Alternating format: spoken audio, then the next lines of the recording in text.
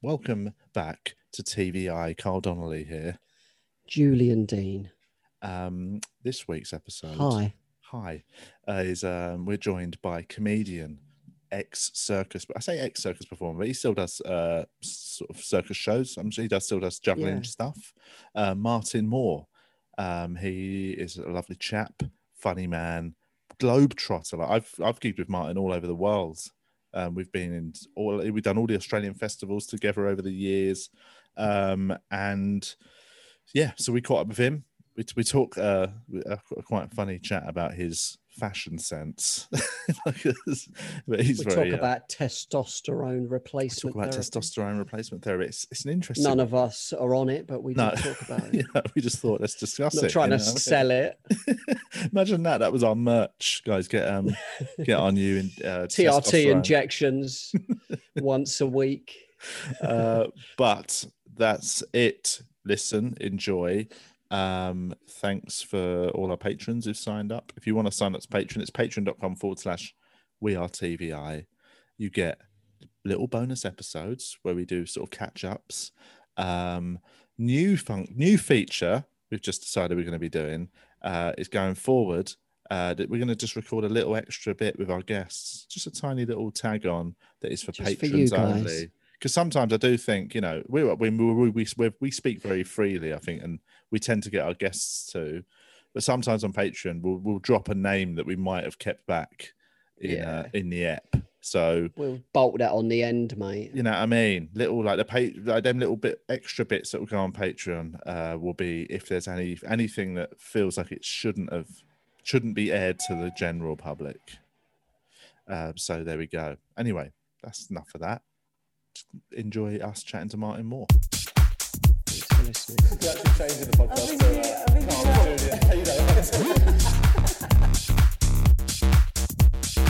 I used to die of AIDS in an alleyway. I'm alright, bro. Lift off. Hello, everyone. Welcome back to TVI. My name is Carl Donnelly. I don't know why. And my name is Julian Dean. And we're joined by comedian. Would you say sort of circus performer, globetrotter, Martin Juggler. Moore. Hello. Hey, mate. Squatter. As in the weights. Well, I actually used to be an actual squatter, so in the 80s when I was in Belfast, squatting government-owned buildings was very fashionable amongst the arts community. I saw you on the news a couple of days ago at Capitol Hill. Yeah, we're trying to do more. We're going to turn it into a vegan collective. Well, we were talking before we hit record. We did talk about how your look could be described as, and not for any, but you predate it. You've been doing it forever, but yeah, there was definitely some people, nicking podiums and shit that looked a bit like you. Big beard.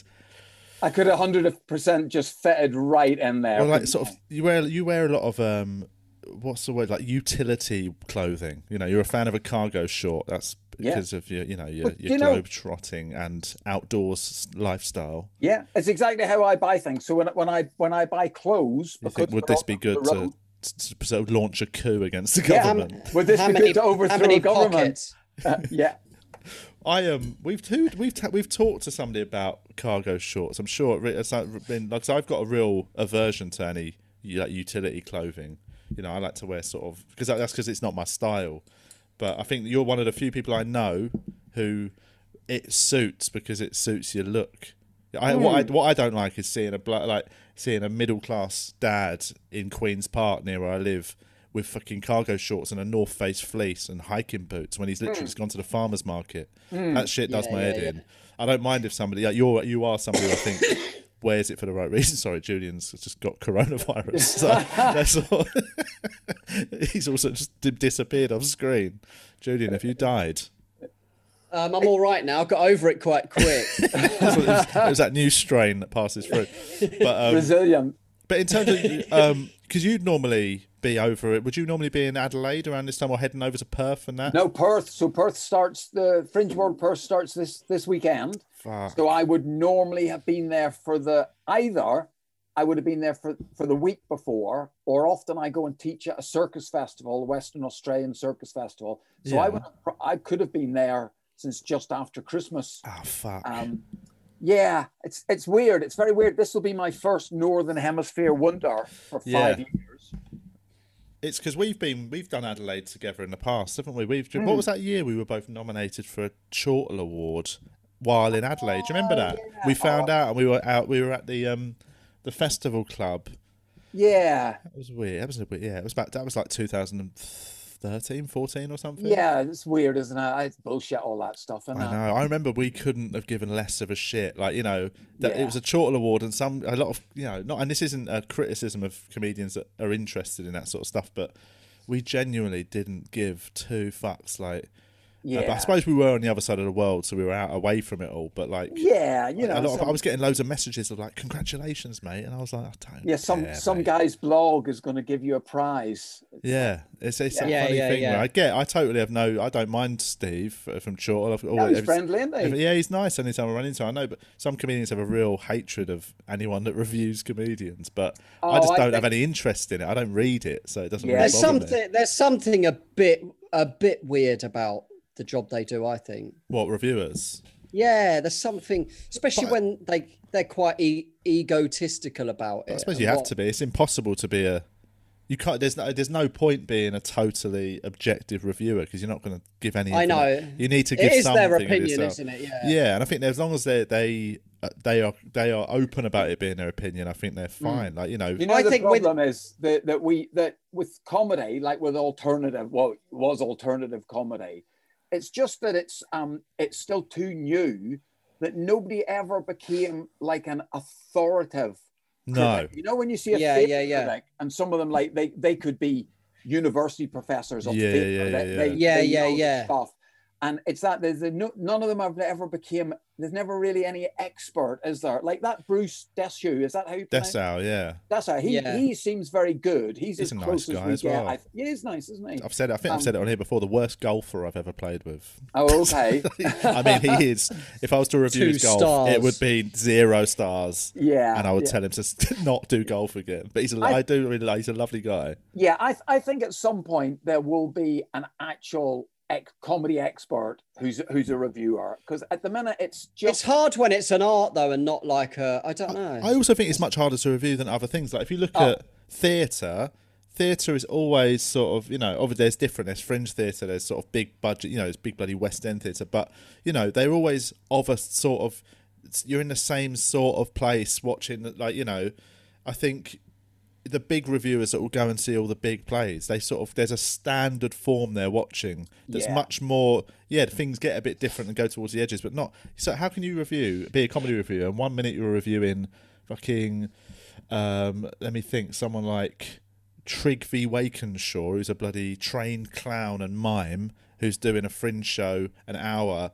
and then next thing you're watching, I don't know, Paul Tonkinson, who's a classic, straight down the line, observational storytelling stand-up. How can you have the knowledge or expertise to like review both of those? You've got to have. It's all a bit too. I think it's all over the shop. And next thing you're watching a sketch group, and next thing you're watching, it's too much different shit. I think I think it's evolving, but in that, because. So if you went and you compared Les Miserables you went to see in West End, there's a big show, or Cats, or one of them big shows, and then you compared something that was an alternative theatre type production in an arts centre or in a barn or something. So the people there aren't comparing the like to like. No, not at all. Whereas with comedy, that's true. They tend to do it like. Well, that's the thing. Definitely, actually, theatre reviewer, if they watch fucking a one-man sort of monologue about fucking sexual assault in a, you know, in this sort of Don't Reading. Bring me into it, man. But they watch it in like a little arts centre in Reading. They're not gonna compare it to fucking, you know, the play that goes wrong that's on Shaftesbury Avenue. You know, I think there's, isn't that? Whereas, you know, there is that thing of a reviewer will go and see a Hannah Gadsby show, and they'll be blown away by how honest and personal it is, and they'll be like, this is the most amazing, heart-wrenching comedy you could ever watch. And next thing they'll watch just someone just doing an hour of like, so booking my kids, right? And then they'll be like, How could they then? They've Don't got to bring me accept. into it, man. They've got to accept they are so different. So you've got to review them from different places of your psyche. I think as it goes, I think Steve Bennett and Bruce Dessau are good at it, are on the good spectrum of what their knowledge and stuff about it, I guess. Yeah, they must have seen about it, haven't they? They must. If nothing else. So and my issue, I think, is that when I first started, I heard about. You got a bad review. No, I got some good ones off of Bennett when I've had some good ones off of him, but so it's not like I've not got like a grievance, but it's more that I got really into reading every one of his reviews and trying to learn how to do comedy from his reviews. That's your own fault for thinking you learn comedy from reviews of other comedians.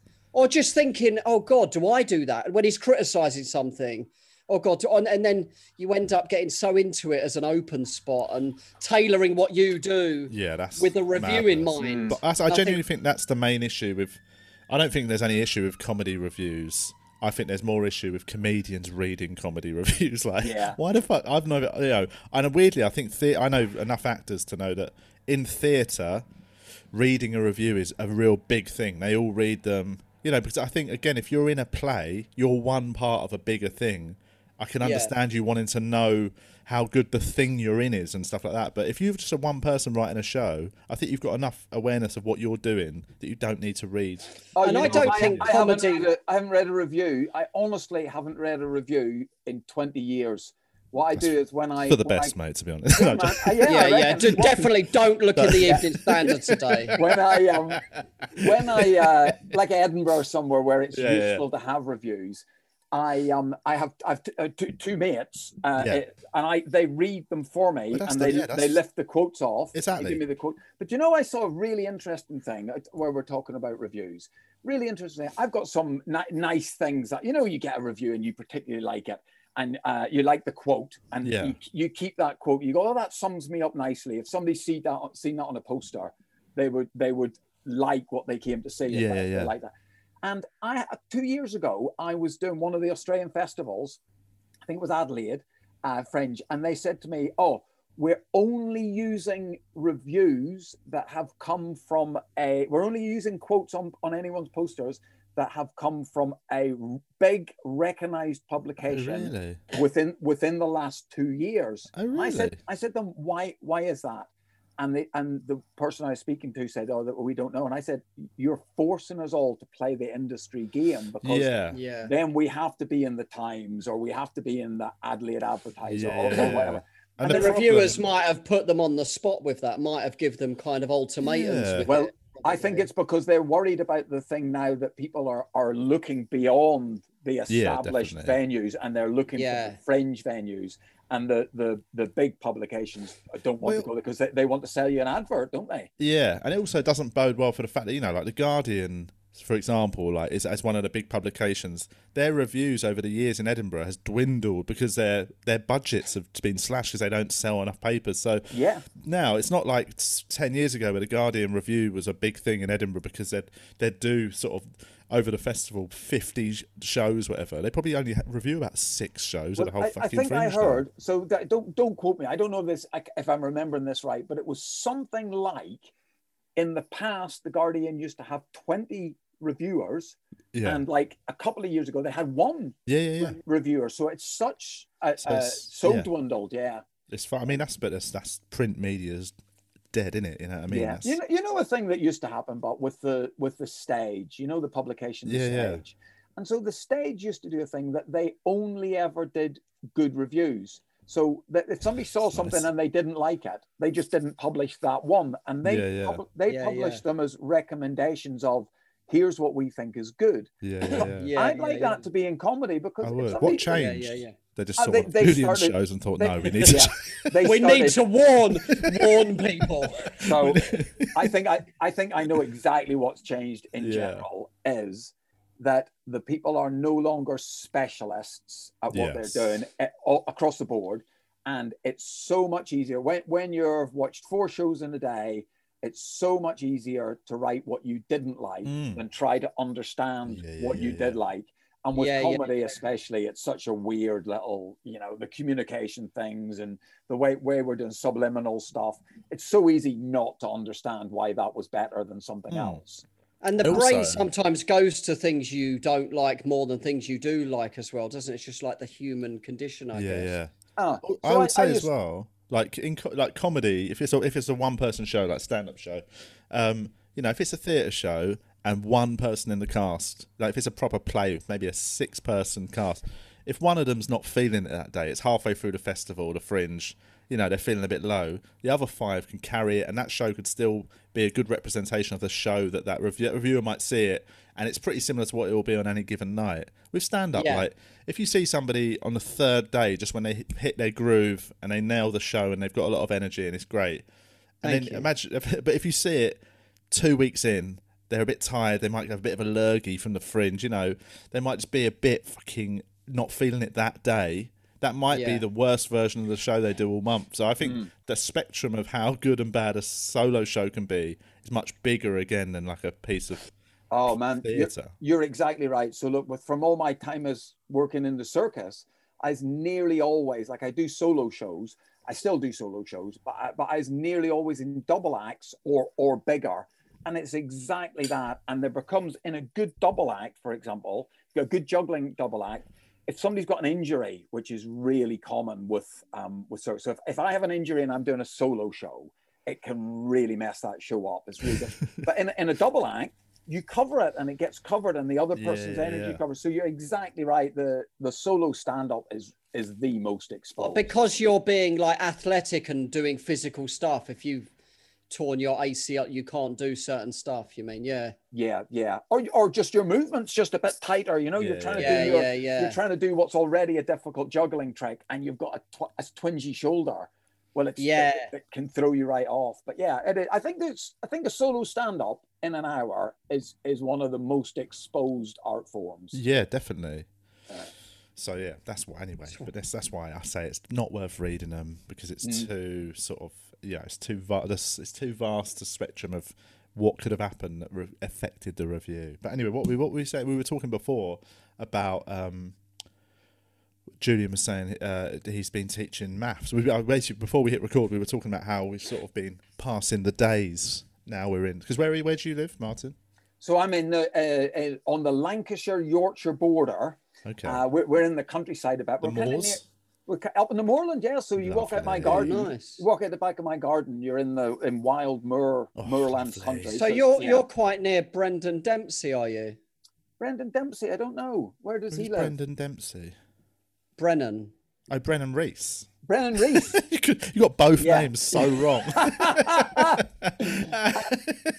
I am quite near Brennan Dempsey stroke Brennan Reese. Yeah. Brennan Reese lives on the moors, doesn't he? That's right. Does, So because we chatted who's Brendan Dempsey again? There's a comedian called Brendan Dempsey. So he's a big Irish comedian. Very tall. I saw Brendan in. It's one of my early fringes that I went up. Do you know when they used to do the comedians theatre troupe shows? Yeah. And they did them on quite a big scale. I saw when they did One Flew Over the Cuckoo's Nest with Christian Slater. He played the Jack Nicholson character. I bumped into Christian at a meeting I was at, and he came and sat next to me while he was doing that. And he had a really big head. Yeah, he's got a wide head, hasn't he? His forehead. I mean, he looks good, but he sat next to me. We're both on the floor because all the chairs were taken. Looks like a Cabbage Patch doll, doesn't he? It's a big old moon face. Garbage Pail Kid.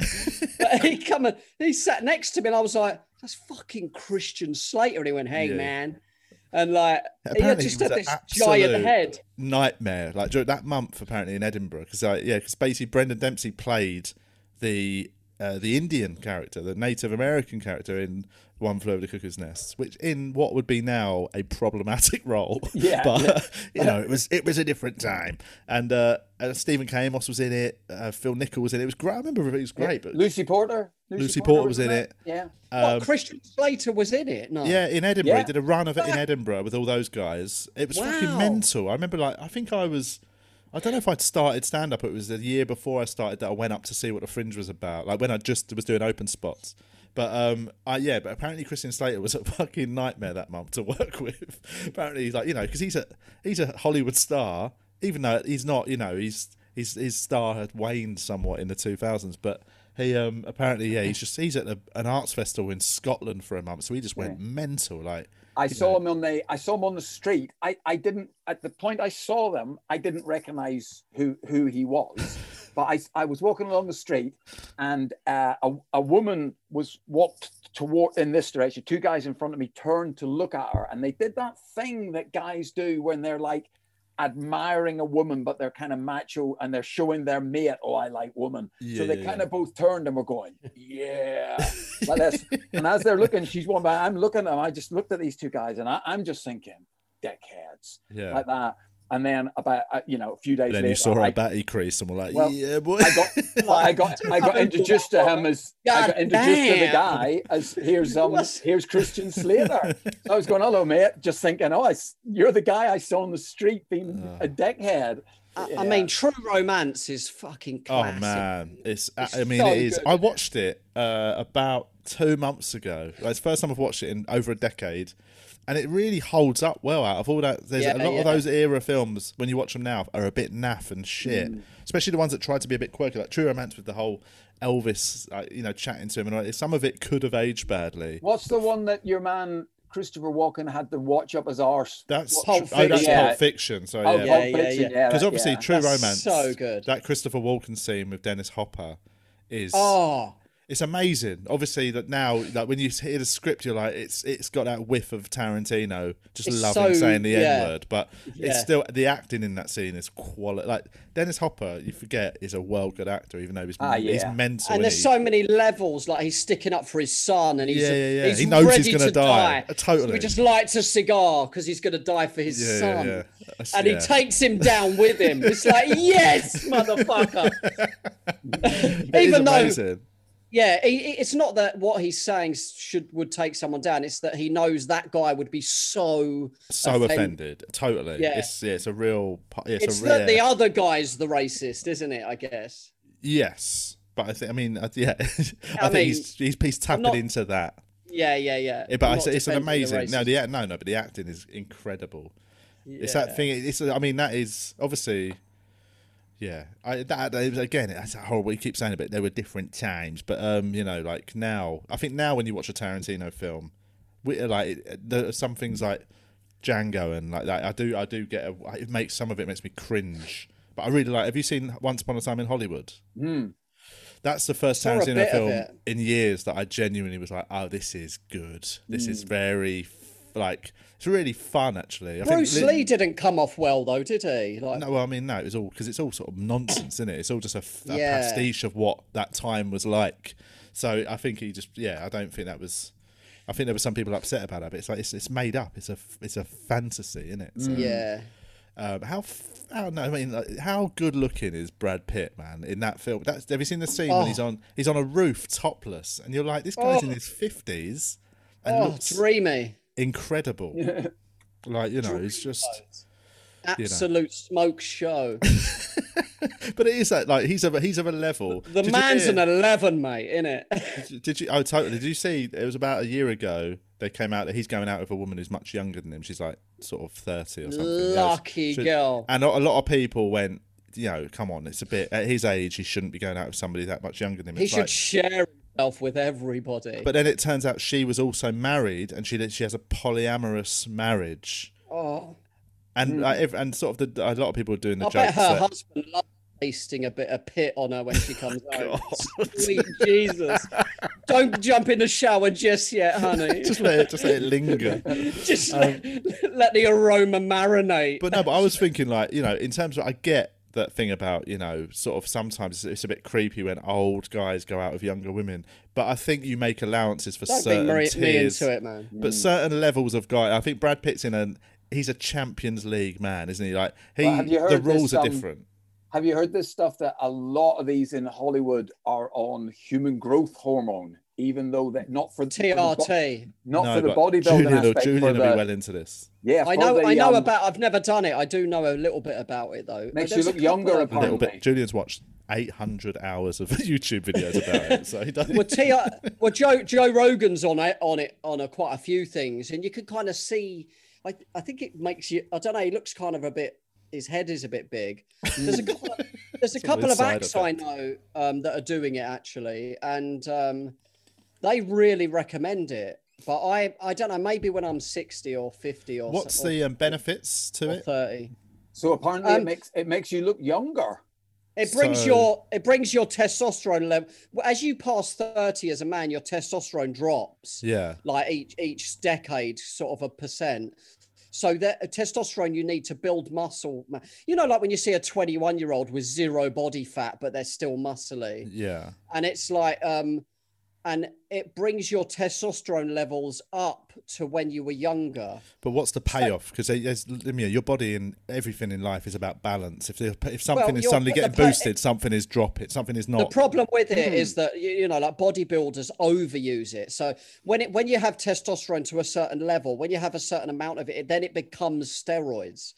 But you can get your testosterone levels checked. Even in Superdrug, you can buy the kit, get it measured, see where it's at, and then have a little bit of TRT every week, and just to bring it up a bit. But what I'm saying is, if you're bringing it up artificially, then there has to be a side effect somewhere. The side effect is that if you're young, like a bodybuilder, you stop making it, and you need to keep using it. Yeah, but if you're older, they reckon this. I read a really interesting article about this So they reckon that maintaining it as at the level of being 35, if you maintain your 35-year-old testosterone level artificially, that people can do that for the rest of their life. They can the rest of their life.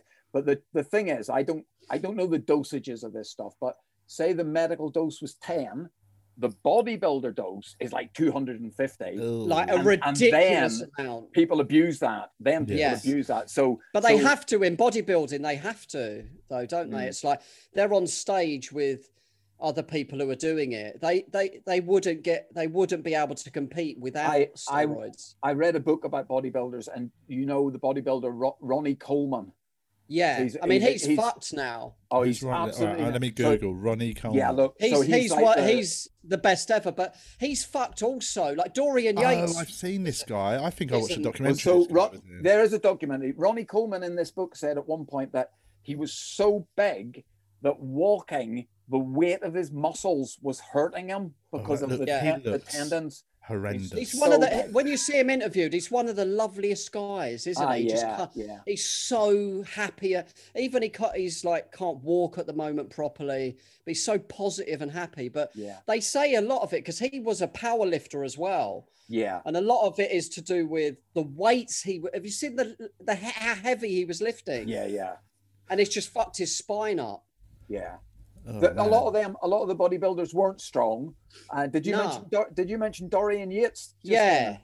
He's into yoga now, and you met him. You got a photo with him, haven't you? Yeah. So when I used to do the gigs in Birmingham, like the Glee or Highlights in Birmingham, I always would get a day pass and train at the old Temple Gym, which is like one of the famous bodybuilder gyms. And Dorian was often knocking around in there. I say hello to him and stuff. And, you know, he's famous. He were a famous guy. So he's used to people saying hello. So I had a photograph with him.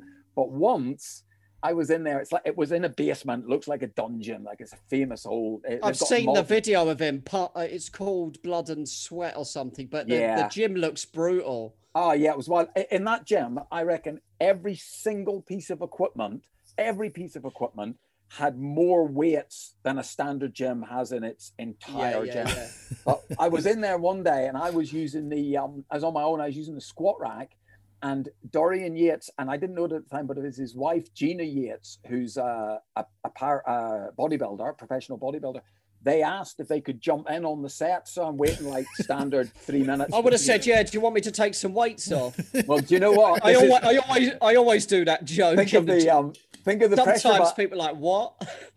I'm in the squat rack. There's a mirror in front of you. So if anybody doesn't do weight training, standard form in a squat rack is there's a full length mirror in front of you, so you can see if you're doing it correctly. And just to one side was a life-size cardboard cutout of Dorian Yates when he was Mr. Olympia. So the cutout's like this. He's just this massive guy. And in the thing, I was squatting the same weights as his wife was squatting. He was putting the weights up quite a bit. And he wasn't even training. He was just doing it. Warming up. While he was there. He's very famous for he only used to train 45 minute sessions, didn't he? But it was so intense that other competitors would train with him and you'd see them in the car park vomiting.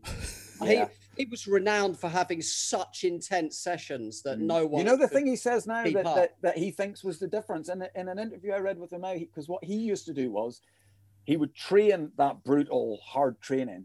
And then every afternoon after training, he would train, he'd have a nap. 90 minutes. And even if he didn't want to, he would lie down. I think he likes a bit of a puff. And he's into ayahuasca and all that now. Yeah, all of that stuff.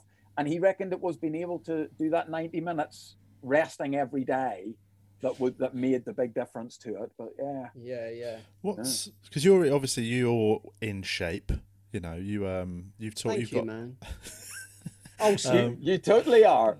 But because you now sort of are a big purveyor of getting fit in, you know, because obviously you used to lift weights, but now you've got much fitter in terms of overall fitness. Not especially. Well, in terms of like, you're much leaner than you used to be. Yeah. When I first met you, you had somewhat of a belly on you. Let's be honest. So I was a circus performer all my life. So there's obviously the training around that. Yeah. And then I was powerlifting, maybe the last 15 years powerlifting. And then I got, so I was probably hovering around 16 stone, standard weight. And then I got a casting for Game of Thrones. And I bulked up. So I topped out at about 18.5 stone.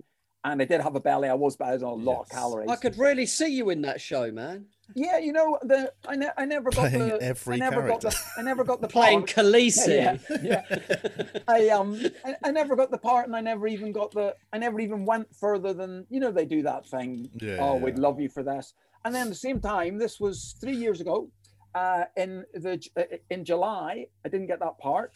I was heading towards Edinburgh, and it looked like I needed a hip replacement. And I literally just went. The specialist said, "Drop some weight, and you might make this hip last a bit longer. You know, your natural hip." Yeah. And so I just dropped the weight, easily. Yeah. And now about 13 stone. And they just the other day told me that they think I get another 5 years out of this hip. That's so good. Been a really positive result from it, because I think that hip operation is a pretty big do, isn't it? Yeah, definitely. It's What caused that, do you think? I was going to say, what would be the cause of your hip issue? Oh, so squatting, maybe, do you think? I don't know. So it could just be hereditary, couldn't it? That I've got these spike. When you see the X-ray, you know, it's a ball and socket thing, isn't it? And there's spiky bits on the hip. But for me, that thing of circus performers, especially, I used to be the bass man. I used to be a juggler, was my job. But I used to also be the guy that got stood on in an acrobatic troupe. And you just can't do it. You just can't. That's not. All of my mates in circus. I can't do this. Well, nearly everybody's. Get off. Yeah, it's just relentless. It just ages you so quickly. Yeah. And that's why it's lucky. I think for me, the reason I'm still doing circus stuff is, so I broke my ankle. While I was off with a broken ankle, discovered comedy, started doing comedy, had to pick one or the other, did comedy for 20 years. And I think that has allowed me this longevity as a circus performer, because I literally wasn't doing that with somebody stood on me every day, twice a day. So bloody hell. Yeah, a lot of circus performers get old really quickly. And what would they be doing, standing on you? Like they'd be juggling or like acrobats and stuff. So we had hanging changing light bulbs. So we had it was a comedy routine, but yeah, it was basically that. The end bit of the thing, they would do like flips and stuff. They were doing all their actual stuff. I never could do any of that. I did a couple of strength like handstand type things. And then the end of it's kind of a standard thing. So there's two people on me, and they've got two people on them, and it's like a tree shape. It's like a pyramid shape, and everybody da-da. And it's only for a few seconds. Ta-da! It's that big finish to the show. And how did you get into circus performing? When you were a kid, were you interested in it? Yeah. So I was always able to do stuff like that. I was always good hand-to-eye coordination and dexterity. And then I was just really lucky. In Northern Ireland, in the 80s, there was a lot of Arts Council funding. So there's a lot of funding. So in no time, in my you just bought a big tent. No, true. Yeah, we did. That's true. I mean, it's not what the Northern Ireland in the 80s was notoriously known for, but it's nice that there was a positive spin on something. A bit of cash floating about. Because of that, anything that was non-sectarian, because of the Troubles, anything that was non-sectarian would get arts funding. So if you could do something, it was either a tent or a clava. So we got like Gaulier came and taught us. So we got taught by Gaulier. We had all the top teachers in the world. Yeah. Look, circus teachers. We had loads of them in Belfast. Because just for listeners, they might not know that reference, but Gaulier is notoriously the most famous clown and clown trainer. He's a teacher of clowning. And notoriously, like Sacha Baron Cohen talks about his time at the Gaulier School in Paris. Daniel Simonson trained there as well. I know loads of people. What was his name? Dr. Brown. Phil Burgers, who is probably one of his more modern, well-known students, but like it's notoriously hard. Sacha Baron Cohen talks about it like it was the thing he needed to do to find his how to be funny, but most of it is spent being told you're shit. Like every day you've got to go out and do stuff, and Gaulier would just say, "No, you're shit. Leave me alone." I did a clown course in London. I don't know if I spoke about it. It was so brutal. I did a weekend with Lucy Hopkins. I bailed out, and I loved it. But I did it just because she's a mate, and it was very. She knew I was just going just out of curiosity, and I wasn't planning on becoming a clown. But apparently, Sacha Baron Cohen says the greatest day, I think it was the greatest day in his life or something, was the day that he did something and Gaulier said, today you were not shit. And he said that's what he needed to hear. So he does a thing in his workshops, Gaulier, where he has a big moustache. Yeah. And when he's watching you, he was leaning on a miter stake, a yardstick, like a big ruler. Yeah. He was just leaning on it like this. And then we gradually started to realize that if he did this, it's because you were making him laugh. Okay. You didn't want to see laughing. But that thing about people go about it, how brutal it is and how hard it is. I think they've made a mistake here because people do Gaulier now like they're doing a parachute jump. And it's like this. I give you an exact example. It's that people that are hard, want to be a hard man, or they want to come across hard, and they have tattoos to show how tough they are. Yeah. And they go, oh, they really hurt. And then you speak to other people and they go, did that hurt? And they go, no, it didn't really hurt at all. I like this. I like this. Yeah. So it's the people that go on Gaulier that want to do it as like a bravado or I survived. I survived. Yes. When I did it, me and my mate were we were a professional juggling double act, but we'd never been taught anything apart from the old-fashioned circus stuff. We'd never been taught this modern stuff. So when Gaulier went, you're shit, which he does do, he went, oh, that was shit. You go, I was just thinking, well, why wouldn't it be? I've never done it before. Yeah. I was so good, and just slam him. Well, look at that. But that's it. You know when it's that thing in. Would you like to whisper in a helicopter? You fucking nice tash. But that's more like it is more like the reality, isn't it? When we do gigs and the open spots are there and the acts blow smoke up their arse and go, oh no, you did great. You were getting yeah. It doesn't help anyone. Well, they're not fucking babies, are they? I agree. Actually. When I did that clowning weekend, I found it really I actually enjoyed it and found it much more helpful than I expected. Even though I went in very much just going, I've got a weekend free. I might just do it because Lucy, who runs it, she's a great. I think she did Gaulier years ago.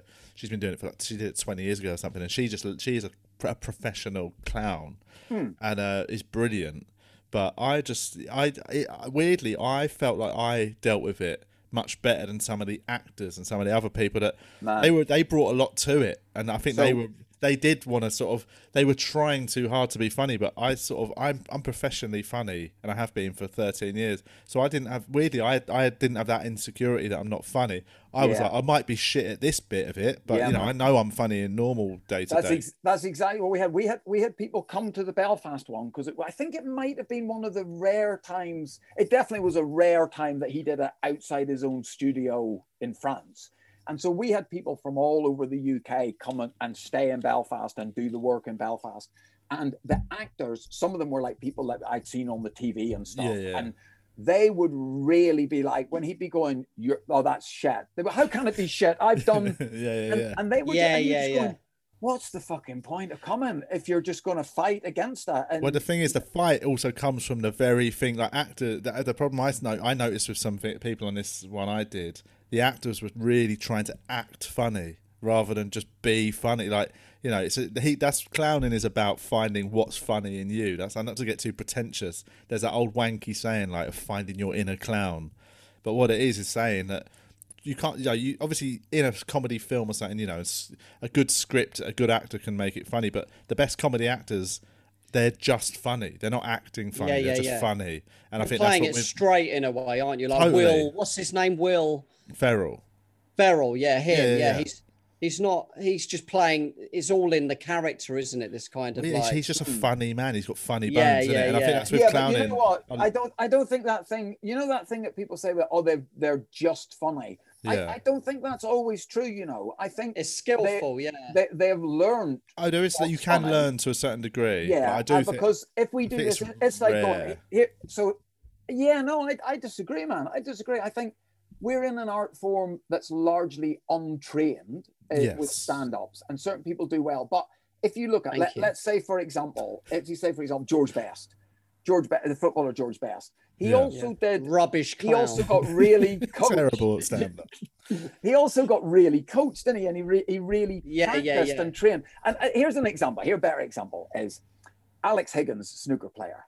And so everyone says the best natural player ever. Yes. And then he had a problem where it went wrong. And I believe he went to somebody like Ray Reardon or one of those other old school guys that's like a coach. Yeah. And they said they couldn't coach him because he didn't know what he was doing in the first place.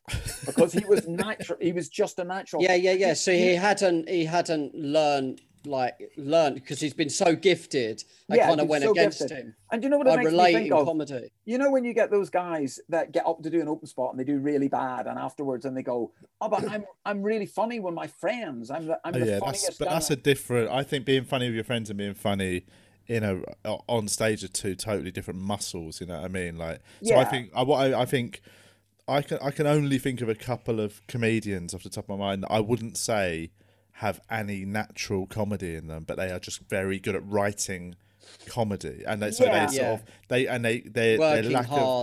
lack of sort of performance and charisma is overridden by how good their jokes are. So on the whole, I think the opposite is true. Most comedians are probably a bit funnier than their material is. Yeah, but the thing that they do on stage is a learnt thing. So look, when you get up as an open spot and you're funny, you get up, you're funny, you're an open spot, and then it takes you that time. So you say find your inner clown.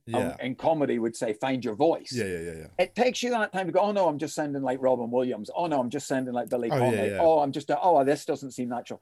That bit there that they're learning in theater or in circus, somebody would help them learn that faster. Yeah. Normally, I don't think it. I think the good people, all of the really good stand-ups that I know that are genuinely good, are also analytical. They're also analytical. You know, when somebody comes off and they go, when they go, oh, that wasn't my crowd tonight. Yes. And they leave it at that. And as Julian's catchphrase. As if that's enough. he's got a tattoo of it on his chest. You're not my crowd tonight. It's a good title for an Edinburgh show. Yeah. Closing line. It really is. That's my closer. You're not my crowd tonight. Thank you very much. Good night. I know. It's I think it's 1% of the time a gig goes bad, it's the audience. You know what I mean? It's There's no, you know, at most, and I, you know, I've had dodgy gigs, but then watched, you know, I know, mate. a comedy. I watched the person on after me smash it, and I've smashed it after people have. That was an awkward drive back, wasn't it? Yeah, I think you learn. But even that thing, Carl, when somebody does it, when somebody goes on after somebody's done badly, and we've all done this. You've been standing there, you've seen somebody do badly, and you'll go, "It's that table in the top corner. Is that table over there?" So sometimes I would then go on and I would address that table straight away. And that's the analytical thing we've learned on stage, isn't it? Whereas other people, it is easier to. I always think if a gig isn't just dog shit, you know what I mean? Like if it's decently set up, the audience aren't horrible. It's so much easier to have a good gig when somebody's just fucking laid. Because they want it. They want it bad. Yeah, they just do what they did. Their levels of expectations have been dropped so low that if you just go on and look confident and just be like, you know, they just suddenly they'll love you, man. But you know, honestly, I love it. I love cleaning up a mess. It used to be right in my earlier days of comedy. So two things I think have really changed now is one, you don't see people encoring very much. You don't see that as often as you used to. We haven't worked together in a while, have we? No, not a while, mate. But I used to always say, when I was hosting somewhere, I used to always say to the headliner, if there's an encore, do you want to do it? And I don't even say that anymore. No. And also the other thing is, you used to always see people getting booed off. Yeah. And often that would be the open spot or the first act. Yeah. And that thing, but of somebody could do terrible and somebody could do fantastic. It like stretched the whole possibilities. Yeah, so much more. It was so fantastic. And especially you'd see that, like it could happen, like literally, I could have a terrible gig and then go back to the same venue the next night, an encore. Yeah. And it just was such nothing like gets your... I've definitely noticed that in my time I think, you know, I feel like I caught the end of, even though I didn't start in the mid 2000s, but I feel like I caught the end of the 90s almost, like, because there was almost like a change of 90s comedy. Then when I think ended like realistically when the TV boom started in 2004, 2005, that's when the shift happened. And actually, I think since then the circuit, I think audiences have actually got way not better, sounds like the wrong word, but I mean more savvier, because they watch loads of stand-up on television. So I Yeah. think audiences now know that you sit there and you watch and you enjoy it and then you fuck off. Like it's not. I think there used to be a bit more of a Wild West feeling to it, but audiences felt that you could always get. You still they get didn't want to live sit in the wire. front row, and they think that they get taken pissed out. It did, of, and also the style of like comparing has changed. You know, it did used to be much more. I remember going to like fucking the Banana, and this wasn't just they don't have a compare, but you know, I was sitting in the front row with mates when I was 18 or 19, and it's one of my first ever gigs I went to, and Dave Johns ripped the shit out of us. And it was funny. It was embarrassing, but also it was fucking exciting. But that was what comedy was. And I think now you don't. You know, people are so a bit more chilled, and you don't want to dive in hard. So. I used to say when I was hosting. So this is like 20 years ago probably. I used to always say, as a way of being as a way of telling them the rules. I go, "Oh, who's been to comedy before?" And then I go, "If you've never been before, please don't talk when the acts are on stage." Blah blah blah. Yeah. Now I never do that because it's such a small amount of the audience that have never been before. They'd be like nobody that's never been before. Yeah. And you just see much more discerning looks. Like, you see somebody talking in a gig and you see everyone around them just giving them all dirty looks. And like, I think audiences now expect it to be a show. Yeah. Which is, that's why I think it's just, that's what I mean. The parameters have shifted. Like, I don't think there's I think the chance of that encore level of fucking madness has sort of died off just because it's honestly down to a bit more in the middle, a bit more safe and a bit more. If you ended up as a closer, you always had to have 40. You always had to be prepared that you were going to do 40 just in your set, that you were going to do 40. And if you ended up doing over an hour, Julian's worst nightmare. That was no surprise. You get encored at 20, he'd come back and do the same 20 again. I got called for an encore once as an open spot, and Adam Bloom was headlining, but I don't know how it was happening. It was in Southend, but I had no more material, and I was saying no, and the compere was trying to pull me back on, and I said to him, "I've got no more." Yeah. Like it was horrible experience, but a nice humble brag. I once saw a really brilliant thing. You know when you get those compares that are dickheads because they're being competitive about the night, they want to steal the night. They can try and fuck you up a bit. Yeah, and some famously, we all know people that famously do it. One night in the Frog and Bucket in Manchester, the compare that was on was being a dickhead like that about Robin Ince. And Robin, this was when Robin was just a club act. He hadn't done any of his science stuff. And he came back to the side to compare. Robin's on and he goes, "Oh, watch this. I've heard him do this is his whole set now. I'm going to fuck him over by getting him to do an encore." And we all were going, "Oh, dickhead." And he went on encore, Robin went on again. And honestly, and then went out to watch it. He must have, what a dickhead. Let's go and watch this. He must have encored Robin about 6 times, going, "This guy's got nothing more." Robin probably did over an hour. He could have just kept going up all night. But I think people's attention spans change as well because they want to go on their phone. Yeah, definitely. I do think people don't want an encore. They want to go out and do their thing. It's funny. Some acts try and set an encore up, don't they? Like, "Oh, I've got to go now, unfortunately," just to try and get them to go. No, more. Well, that used to be a tactic. That used to be a definite for an act that was trying to establish themselves. Because if you could get in with for example, if you got in with a Glee club and up the creek, say, if you got in with them, when you rang other people, you didn't used to have to do an open spot. You used to just be able to go, "Oh, I'm doing gigs for the Banana. I'm doing gigs for." Oh, okay, yeah. You name the big clubs, and the weird clubs would take you. So you would often see that somebody that was lower down the bell was trying to do an encore, not that it would fucking, it does ruin the night, doesn't it? If it lower down the bell act, doesn't it? In my years of comparing, I've given a couple of encores to acts like when I've genuinely felt like, in fact, this crowd, have been amazing. They genuinely want it. Let's bring Julian back on. But I've gigged with quite a few. There's a few names in particular I can think of where they've tried to engineer an encore, and the crowd probably would have gone for it, and I've just, as the compare, just actively made sure it doesn't happen. not to be a cunt, but just because I'm like, no, because that's a fake encore. You don't get it. Yeah. You don't get to, like, they literally were halfway through a routine when they got a light. They could have finished the routine in 2 minutes, go over a minute, right? But they've gone, "Oh, guys, sorry, got to go. I'd love to have finished that bit and done some more, but I can't." I'll tell you the end of the mystery at the end of the story. And they've ended up doing an extra minute, like telling the audience how they can't do the end of the bit. And I'm like, "No, fuck that. I've seen through this." So I've just gone on. They're at the side of the stage thinking they're going to get an encore. The crowd are calling for it. I'm going like, "Sorry, guys, that's all we got time for." See you later. Take it easy. And you can see they're furious, man. Then do an encore yourself. Yeah, I do 5 minutes of just wrapping up.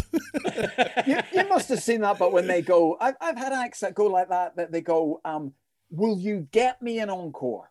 Not will you give me So honestly, only on a couple of occasions have I gone where there could have been an encore, have I killed that, mostly because I needed to drive home or something. Yeah, there's that as well. And it's over, and also when it's fucking over, do you know what I mean? Yeah. But I've had that when acts have gone, "Can you organize me an encore?" And you're kind of going, no. If you make an encore happen, I'll give you, I'll tell them about it. But it's weird. Yeah, no. I mean, it's that thing. Like, I think as a compare, I often think like acts put too much pressure on the compare.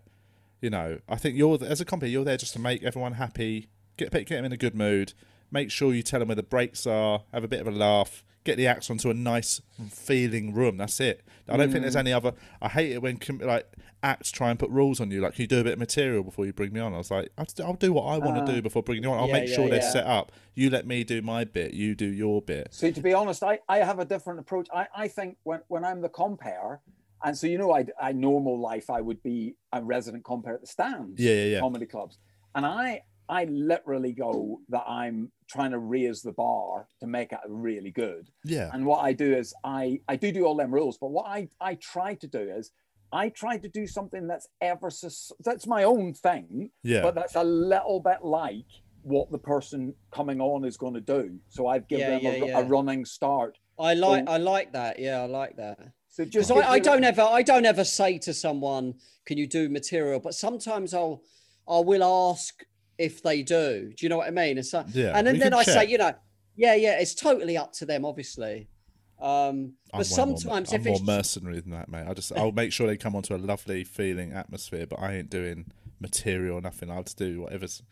Yeah. And also, if they don't have a good gig, I will throw them under the bus when I come back on. So I've got no problems. If an act dies, and if I tell you what, if an act you have to though, you have to. If it's really bad, you can't. The only time it's ever backfired was when I threw Lewis Schaefer under the bus after he had a bad gig at the King's Head, of his own fault. You know, it was a nice night. He went on in a bad mood and sort of went on the attack, and they just turned on him and just went, "No, you're shit." Like, and then obviously I went out and I said, "Yeah, he was shit tonight. He was shit, guys." And I just sort of was honest because and then we had a bit of a ding dong. We're fine now. We get on, but like we had a bit of a ding dong. What did he say to you? How did you have a ding dong? He accused me of setting up the gig wrong before him, like because I had running bits of banter going in with the audience that had been going on all night. So I'd go back to them and have a little chat, and I brought him on, and he accused me of not setting it up. Like you couldn't fail. Every act before him, there'd been like 3 acts on, had fucking smashed it, and it was such a nice atmosphere, and he just went on in a bad mood and just didn't. He just did badly. And then he accused me of. He said I should have done a bit of material, set the tone. I was like, mate, I set the tone as a funny night of comedy. You fucked it by having a bad gig, and but because I think you can, if you're the compere and you've got them to like and trust you, you can't then go. Like for example, I never go. This next act coming on is a great act unless I think they are. Yeah, totally. Unless I never go. You know, this guy's a very good friend of mine. I never do that unless they are. I've had people say that where I'm like, we've never fucking met, mate. You know that. You blanked me in the green room. Yeah. And I had an act one time. Accused me of ruining it for them because after they finished, because you have to be honest, because the audience saw it was shit, and I just did similar. You're saying, Carl. I just kind of went, yeah, that guy was shit, but you know, it happens. We all have a bad day at work. Maybe you'll see him again and it'll be good. I bet he feels bad about himself. Let's give him a big round of applause then. Now he feels worse.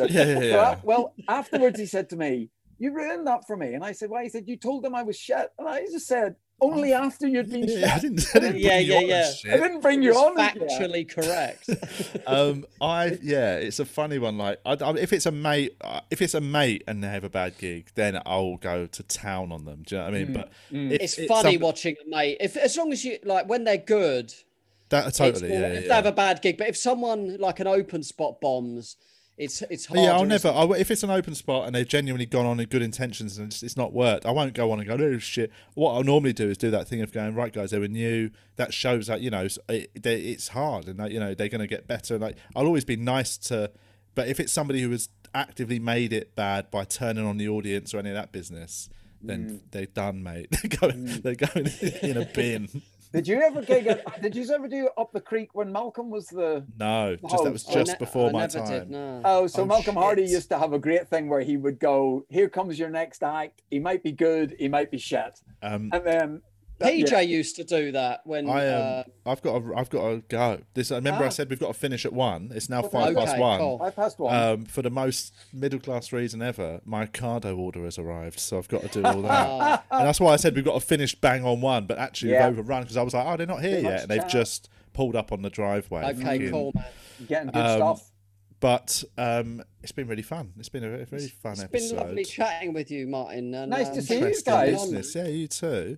Where can people can find your Instagram? Has got exercise stuff on it. You put, I've got an Instagram for fitness. I've got an Instagram for mostly photographs of nature on my normal one. I'm on all them things. And it's just Martin Moore. Just Martin Moore, MOR.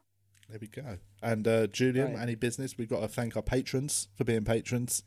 We'll thank all of our patrons, and thanks for listening. Thanks for listening, and we'll see you next time. Thanks, Martin. Sorry nice for the abrupt end, but a Ocado has arrived. That's changing the podcast.